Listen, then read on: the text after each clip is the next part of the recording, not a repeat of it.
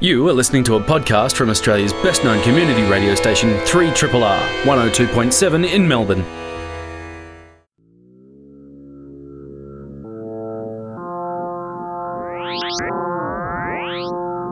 Zero G.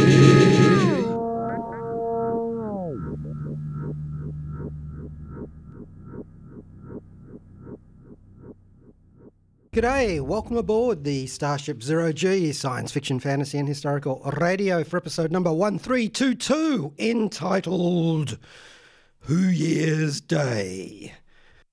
Our podcast title is Pod Seekers. Now, co-host Megan McHugh has some work to do on her own TARDIS today, so I am the last Jan on Earth, Rob Jan here with Zero G. So I thought we'd warp off into the space-time continuum void with a bit of Doctor Who just to start with. And yeah, that's going to form the backbone of today's Zero G, a look at the New Year's Day Doctor Who special, Revolution of the Daleks. And so we'll start off with the Doctor Who theme, a symphonic version from the DW project. It's not as big a deal as it used to be to have a full symphony orchestra version of Doctor Who because, of course, with the Murray Gold years, in the past they have been using quite large bands to make it go. But still, it's always nice to hear a lavish version of the Doctor Who theme. Hi, this is Fraser Hines. I played Joe in Emmerdale Farm. You're listening to 3RRR FM. Oh, I also played wee Jamie McCrimmon in Doctor Who, aye. My giddy aunt. Yes, well, Jamie do try and keep up in the future and in the past as well. Yeah, a lavish, rich Doctor Who interpretation there by the DW Project on their eponymous album, Doctor Who Symphony version. Revolution of the Daleks is what we're talking about here today on Zero G to start off with. Written by showrunner Chris Chibnall and directed by Lee Haven-Jones. And Lee Haven-Jones also directed Spyfall Part 2 and Orphan 55 in the past. So he's not new to the Doctor Who oeuvre. The oeuvre, if we can say that.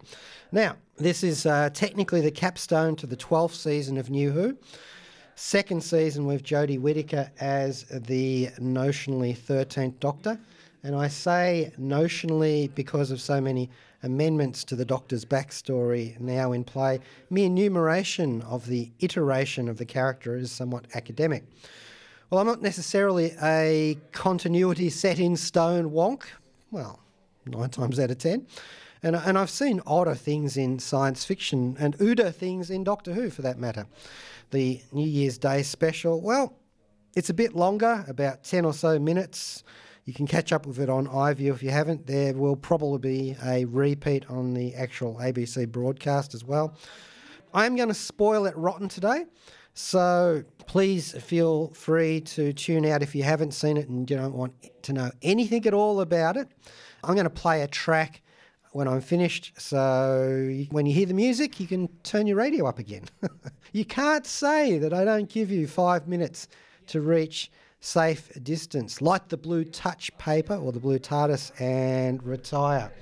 So, all right, so the Doctor Who's New Year Day special, Revolution of the Daleks, in which, and here we go, spoilers, a British Prime Minister tries to grab the popularist tiger by the tail and commissions an unscrupulous American industrialist to provide an army of remote-controlled Dalek drones for security duties across the United Kingdom to make Britain safe again.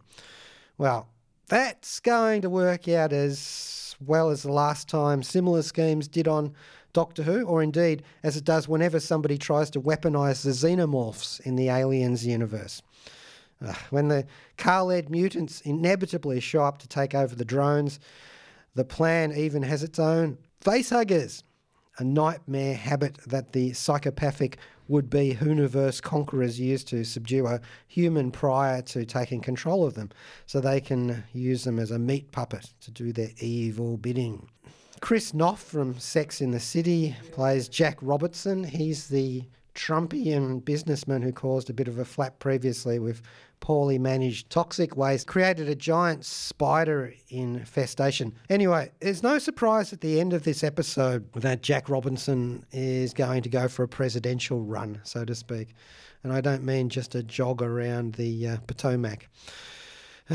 Baffled and bewildered he is in this episode, but always out with a rapacious eye for the main chance.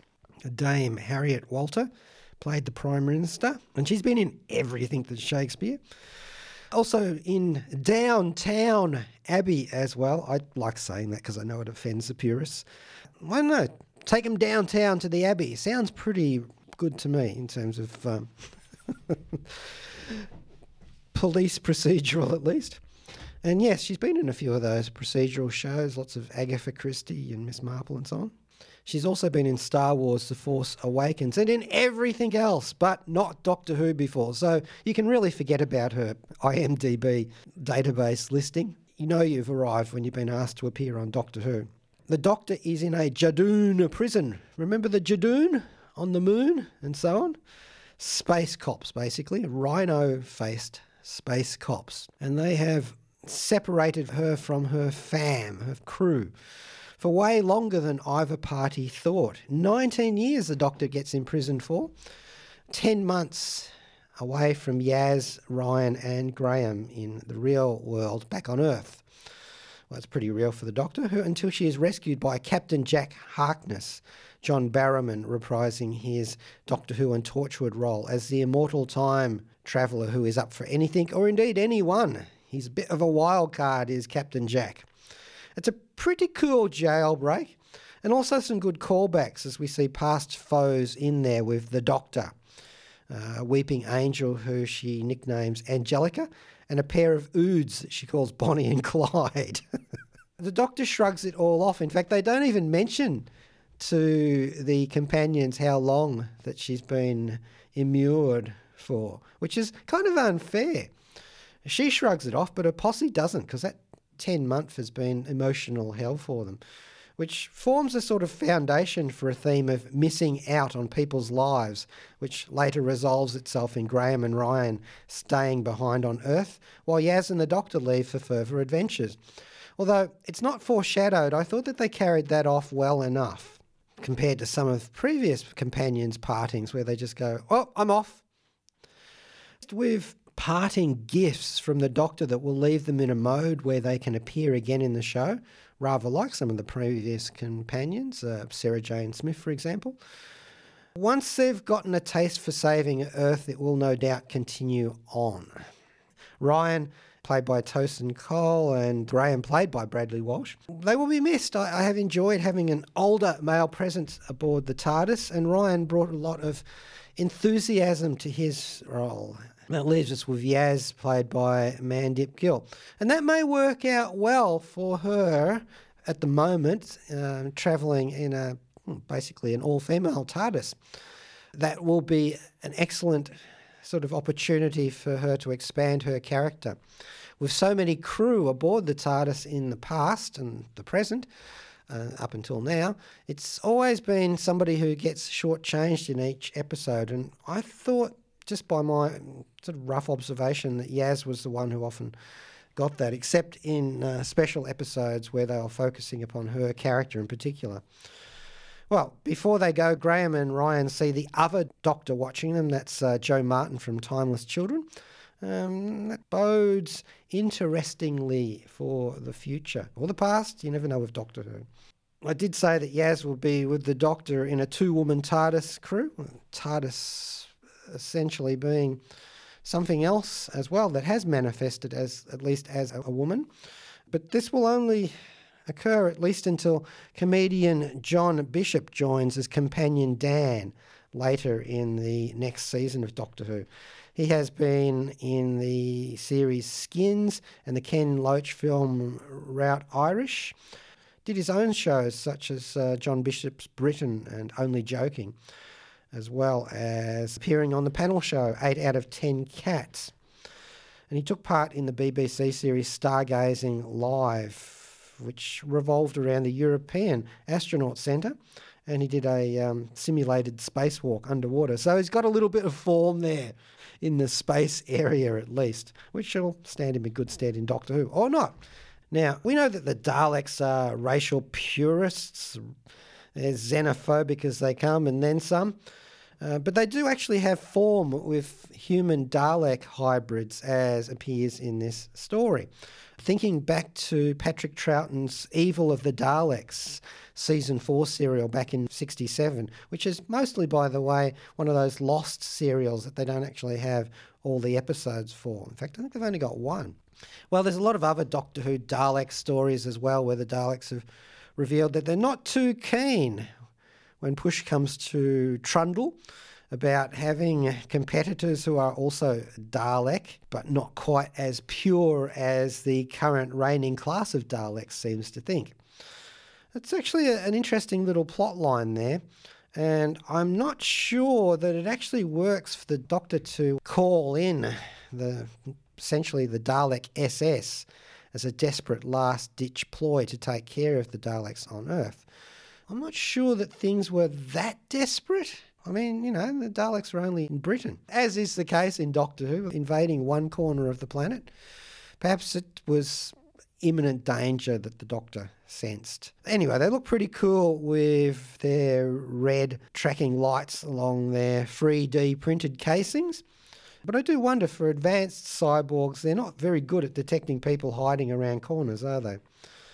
Well, they've gotten over that whole stair-climbing Achilles heel anyway. These Daleks, like previous ones, can fly. I'm also not sure about the Doctor destroying one of the spare TARDISes that she had on hand from the last story.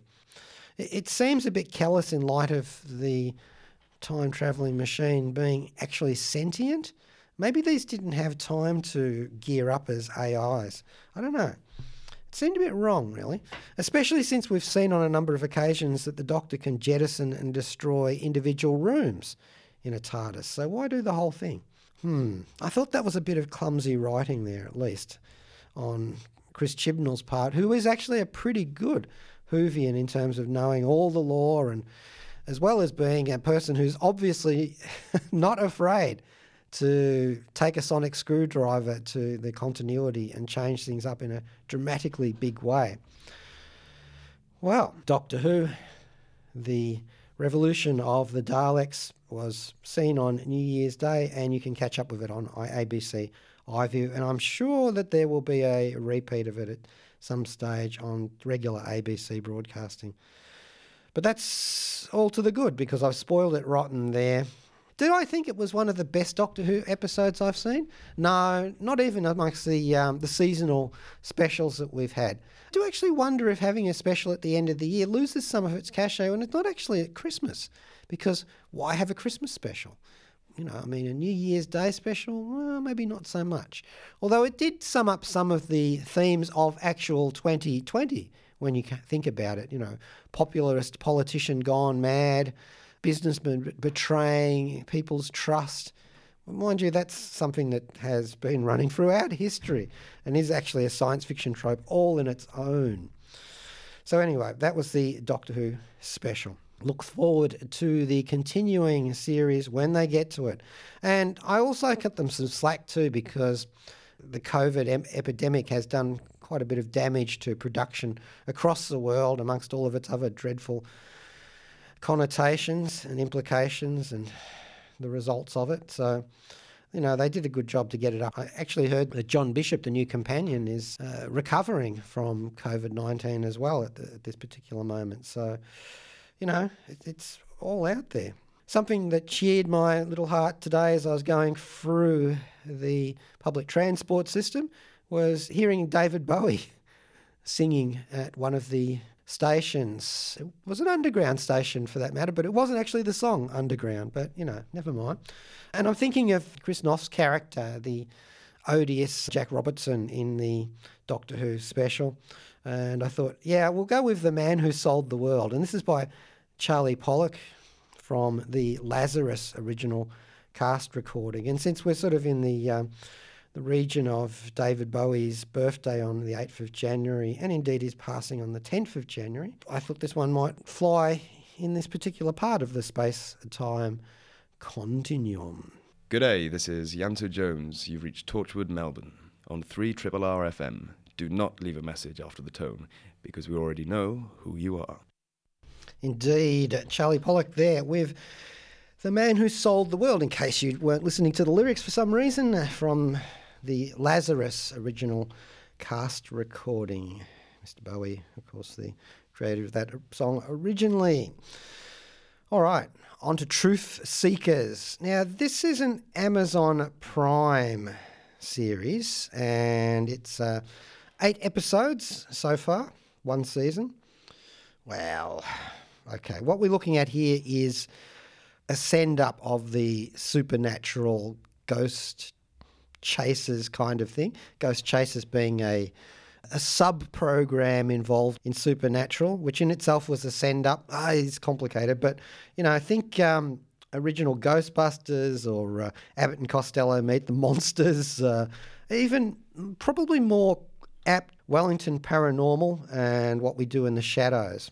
So, yeah, expect that kind of mixture of comedy, horror, after a pretty scary opening. They lean into the gore and the graphic horror in this, and then they've got their funny bits after that. So you may not be all up with that, or you may be. I, of all people, do not judge. Now, this is a creation of Nick Frost and Simon Pegg, the genre comedy maestros, who I first saw, I believe, if I recall correctly, and I may not, in Shaun of the Dead, the Zomcom. Also in the chronological order of which I watched them in was not necessarily the order which they were created in or indeed shown. Spaced, of course. Simon Pegg is Scotty, or at least one of the iterations of that. I could go on, but I'm not going to. I think we know Nick Frost and Simon Pegg's work well enough. Both of them have acting roles in Truth Seekers as well, which is not to be confused with another show called Truth Seekers. Now, Malcolm McDowell plays the father of Nick Frost's character in this one. And Nick Frost is playing a telco Wi-Fi installer called Gus Roberts. He's a pretty tightly wound fellow. He does Truth Seeker videos on his own YouTube channel. And he's not at all chuffed when he's told by his boss, who's played by Simon Pegg, at the company Smile. He's not at all happy when he's told he's got to be a trainer for a young man called Elton John. Yes, that is his name. Now, it's no surprise that Gus Roberts is an enormous conspiracy buff in this story. He's been tracking all sorts of things, like the radio broadcasts that have been going since World War II. Nobody knows where they come from. And that's actually a thing. I looked that up myself, which is probably not advisable once you start going down those rabbit holes. Well, But Gus Roberts also has a nice sort of social function. Like, he brings cheer to people who are so lonely that they cut their telco cables just so that they can talk to someone. Anyone, a repairman will do. So before you can say Jim Carrey and Cable Guy, we're into a whole labyrinthal conspiracy about people trying to do certain things using the internet. I won't go into that because it is, after all, part of the main plot of the story, and I don't want to spoil that for you. Oh, Elton John's sister is a cosplayer. She's building her own Dalek costume, so a nice little nod there. Simon Pegg and Nick Frost's new comedy here, Truth Seekers, also created by James Serafinovich and Nat Saunders, and it's directed by Jim Field-Smith. All 8 episodes on Amazon Prime at the moment. Now, they only run for about 24 to 32 minutes each, so watch out for that. I think it was originally a web television series before Amazon Prime picked it up. Now, Nick Frost playing the broadband installer, he's pretty good at that. He's sort of a bit of a lost one. His deceased wife has influenced his story and his narrative to the extent that he has become this runner of this Truth Seeker. He's got all the gear, you know, the ectoplasm detectors and so on that you'd expect. We will also see in the course of this series a young woman named Astrid.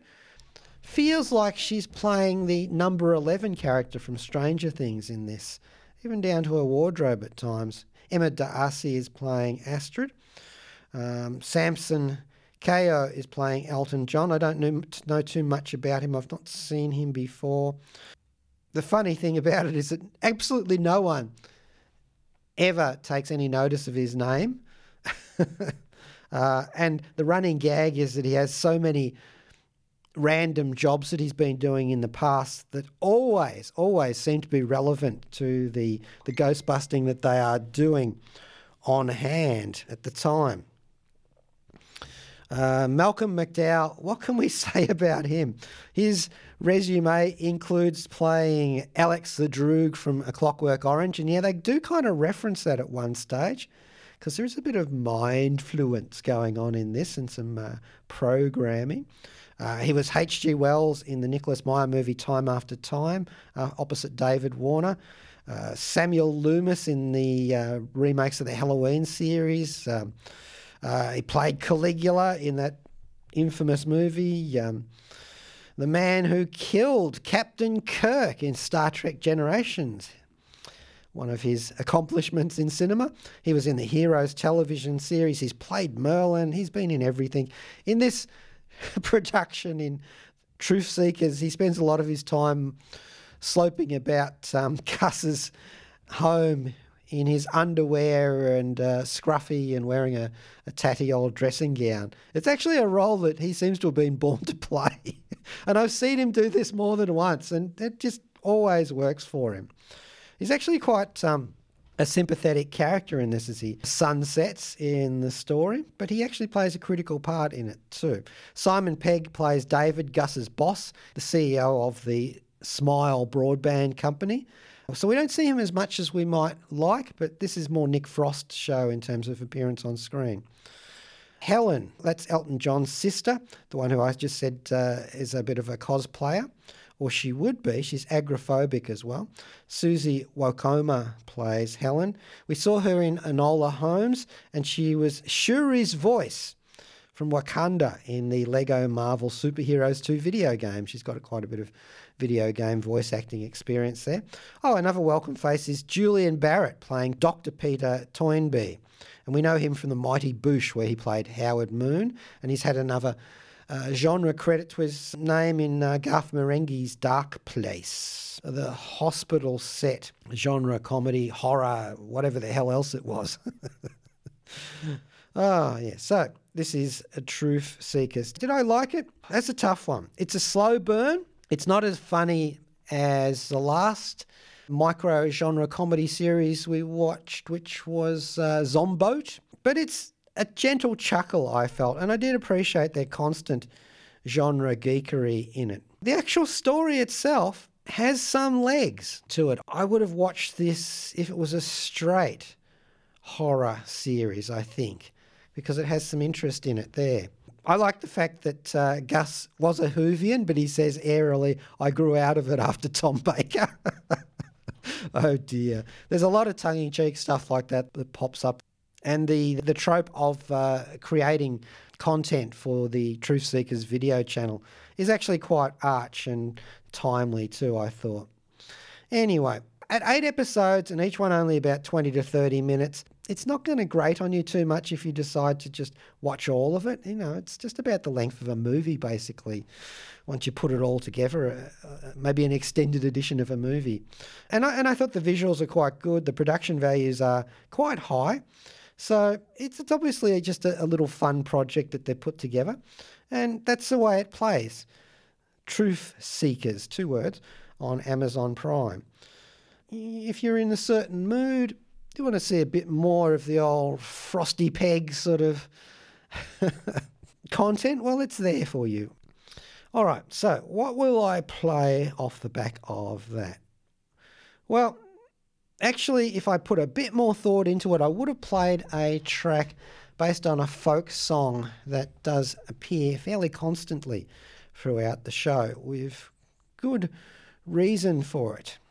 But instead, I decided I'd go with Introitus Praeseps Transito Spatium, which is a terrible rendition of a title of a track called The Truth and the Light, from music from the X-Files soundtrack by Mark Snow and, indeed, Chris Carter here. Hello, this is Peter Davison. I played the Fifth Doctor. You're listening to Zero G on 3RRR FM. Interesting. This thing is smaller on the inside than it is on the outside. Sorry, mustache. But not yet. Rob Jan here, flying Jan solo today. Our co-host Megan McHugh is out there making some repairs to her own TARDIS. Best wishes to her on this day. It is our first show for the new year, 0G, and 2021, and I think parts of it at least are shaping up quite well. Certainly the last book that I read, I'm still reading it, Kim Stanley Robinson's Ministry for the Future. I got the title wrong last time I told you about it. Excellent book. Probably the most important science fiction book of the last decade, and it just sort of pops over into the new one, and it's certainly the first most important science fiction novel I'm reading this century so far. But the century is still young. It's all about climate change, and we will get into it later on in 0G and do a proper review of it. But until then, if you can seek out Kim Stanley Robinson's Ministry for the Future, please do. It's a cracker of a book. Gives us a lot of hope for the future. It's about time we had something where we can get that element out of it instead of all of the other dystopias, and living in the intersection of several science fiction dystopias as we have been in 2020. I could name dozens of them, and we were all there in the sweet spot, it felt like. Anyway, what else have I been watching? I've been watching The Watch. Not watching My Watch, but The Watch, which is a TV series on Stan. It's directed by Simon Allen, who gave us the Musketeers television series, the recent one. Worked on the TV sequel to Das Boot and MI High, as well as turning in episodes of New Tricks. Did I say he was the director? Actually, he is the writer.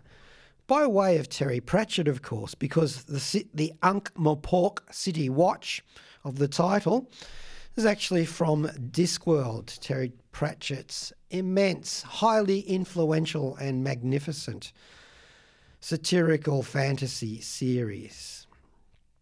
Now, this is a BBC America series originally, and there are 8 episodes. Once again, you know how they do it with streaming. 1 season so far. I think they drop on Mondays, actually. So there might be the second episode on today by now.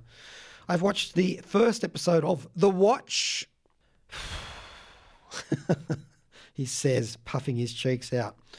Look, there's a lot of changes. It doesn't share much DNA, as Terry Pratchett's daughter said, with the actual watch from Ankh-Morpork. There are elements there. It feels like the ideas have been waved over it at times, and other times they really zero in on it. So I don't know. It is set in that city, and it's 20 years after Lord Vetinari has legalised the various illegal guilds, the Assassins Guild and the Thieves Guild, for the purposes of taxation, and so that there's less unscheduled mayhem around the city, which is otherwise a fairly complicated place. So there's not much left for the actual City Watch to do. They function as a fire spotting and police force. So at the moment, things are a bit quiet for them. They have to look the other way because it's fairly sanctioned. Well, Constable Carrot come down from the hill country, from the mountains. He's a bit gormless, and he doesn't know that when he arrives. So he wants to do some regular police work. Well, it's just not on in this new world. Meanwhile, Commander Sam Vines of the Watch, who's a bit of a drinker in this one, and not really the Sam Vines that I know and distrust from the books. He's got a new commission from Lord Vetinari to find a lost book from the stacks of the Unseen University. Now, you might just say, well, hasn't someone just forgotten to return it? Well, you don't do that with books from the Unseen University. They are characters in themselves and extremely dangerous, more often than not. So you don't want to touch those. You certainly don't want to nick them unless you've got some particular motive or agenda, which proves the case. And this starts off with Sam Vimes being confronted by Death himself. You know that that's usually quite a terminal experience. But in this case, what we're trying to do is set it up so we'll see how he got to that place in the course of this episode. It's all about cliffhangers, really, isn't it? Now, the characters are all changed in this one. We've got Richard Dormer playing Sam Vimes. We know him from Game of Thrones and Musketeers as well, by the way. So obviously he's slipped over from that universe. But he was Beric Dondarrion in Game of Thrones. I'm not going to go too much into the cast. I do spot Matt Berry playing the voice of Wayne, a sword. And he was, of course, Garth Marenghi in Dark Place, as well as being the boss in the IT crowd, at least one of them. And Joe Eaton Kent is playing Constable Cherry, a gender-fluid forensic specialist, and not a dwarf in this particular story. There's a few gender swaps and other changes. I actually don't care about that. That's fine.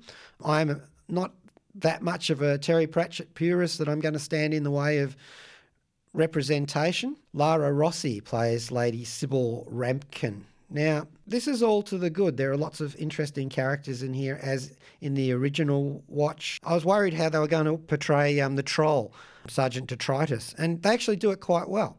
Ralph Ineson plays the character, but the costume, CGI, everything that they've done to make it work, it looks really good. Suitably rocky, shall we say.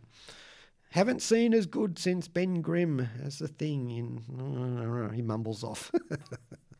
There's some good stuff in here. A pocket dragon that Lady Sybil carries around, which is basically extremely dangerous. They have a terrible way of sobering up Sam Vimes in this, which is probably more dangerous than anything I've ever seen in the Discworld universe. I like the way they portray the goblins. They're a bit like the ones from Labyrinth. They're squat and in rusty armour. I'm not entirely with Sam Vimes drinking so much because of his criminal past, but yeah, Victor playing him does look appropriately ravaged. I've in early days of this yet, I've seen the first episode. If you can get by that without freaking out that it's set in a sort of a diesel punk version of Discworld, emphasis upon the punk, as in punk rock, you might be able to get a handle on this, but I'm still grappling with it after that first episode.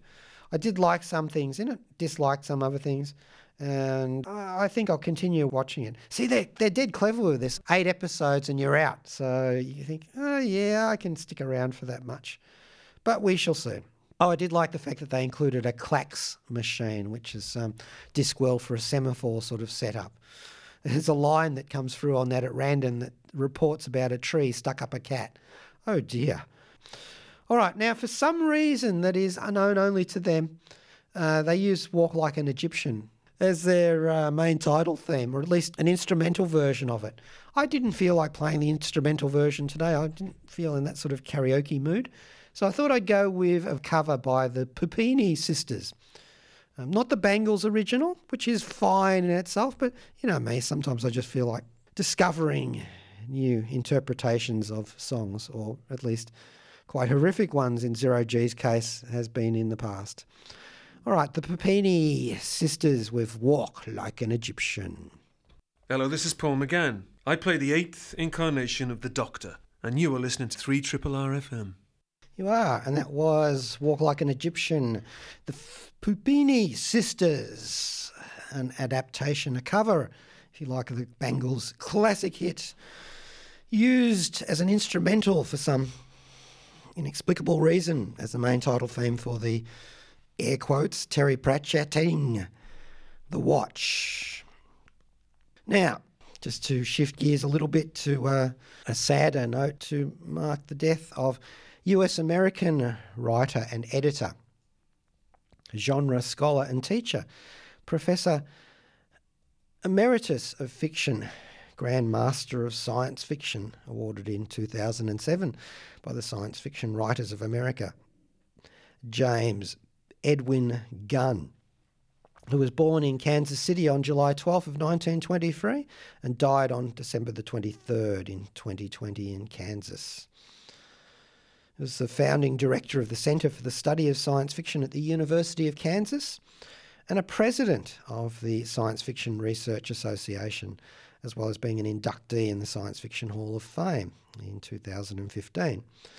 Now, I know him mostly for the 100 stories published in magazines and anthologies, and he also wrote 28 books, including the Transcendental Machine series. And he was editor of at least 10 anthologies, including at least one of the Nebula Awards compilations and 6-volume Road to Science Fiction collection. Now, his output included a Star Trek spin-off novel, radio plays, and his 1964 novel, The Immortals, which inspired a 1969 telemovie of the same name, and a subsequent television series. He won a Hugo Award for Best Non-Fiction Book, which was Isaac Asimov, The Foundations of Science Fiction. So Vale, James Gunn, a great proponent of and practitioner of the art of science fiction. And of course, we also just mentioned Isaac Asimov, who was born on the 2nd of January in 1920.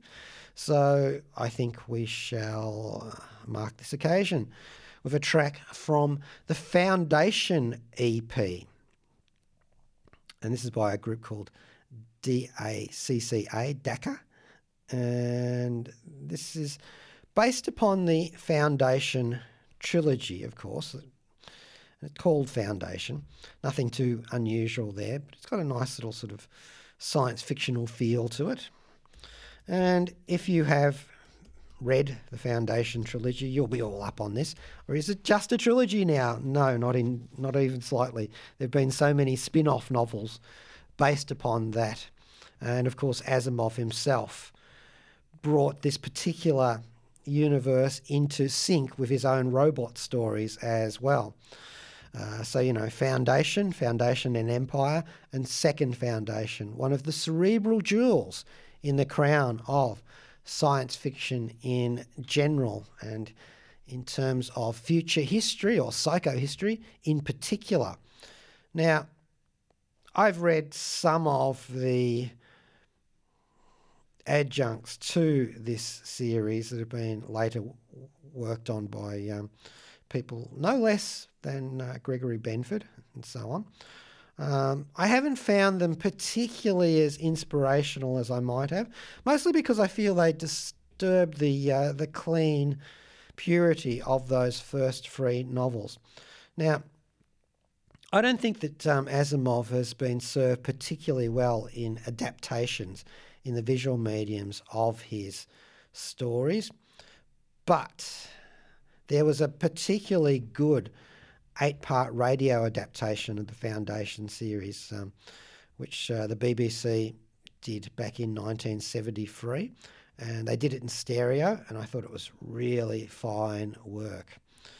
So if you can track down that, the original BBC radio adaptation of the Foundation trilogy. All right, they cut a lot working out of that, but, that's the way of an adaptation. You could also get one of the excellent talking books of it. Now, they have actually done a Foundation television series. I've held that over a couple of times, and we may see that in due course. Obviously, the pandemic has messed around with that too, as with all productions. As I said, it does merge with his robot series, but it's also set, the Foundation stories, in Asimov's university created for Pebble in the Sky. I didn't know that until reading that right now. Interesting. So that's an official Asimov sort of universe series.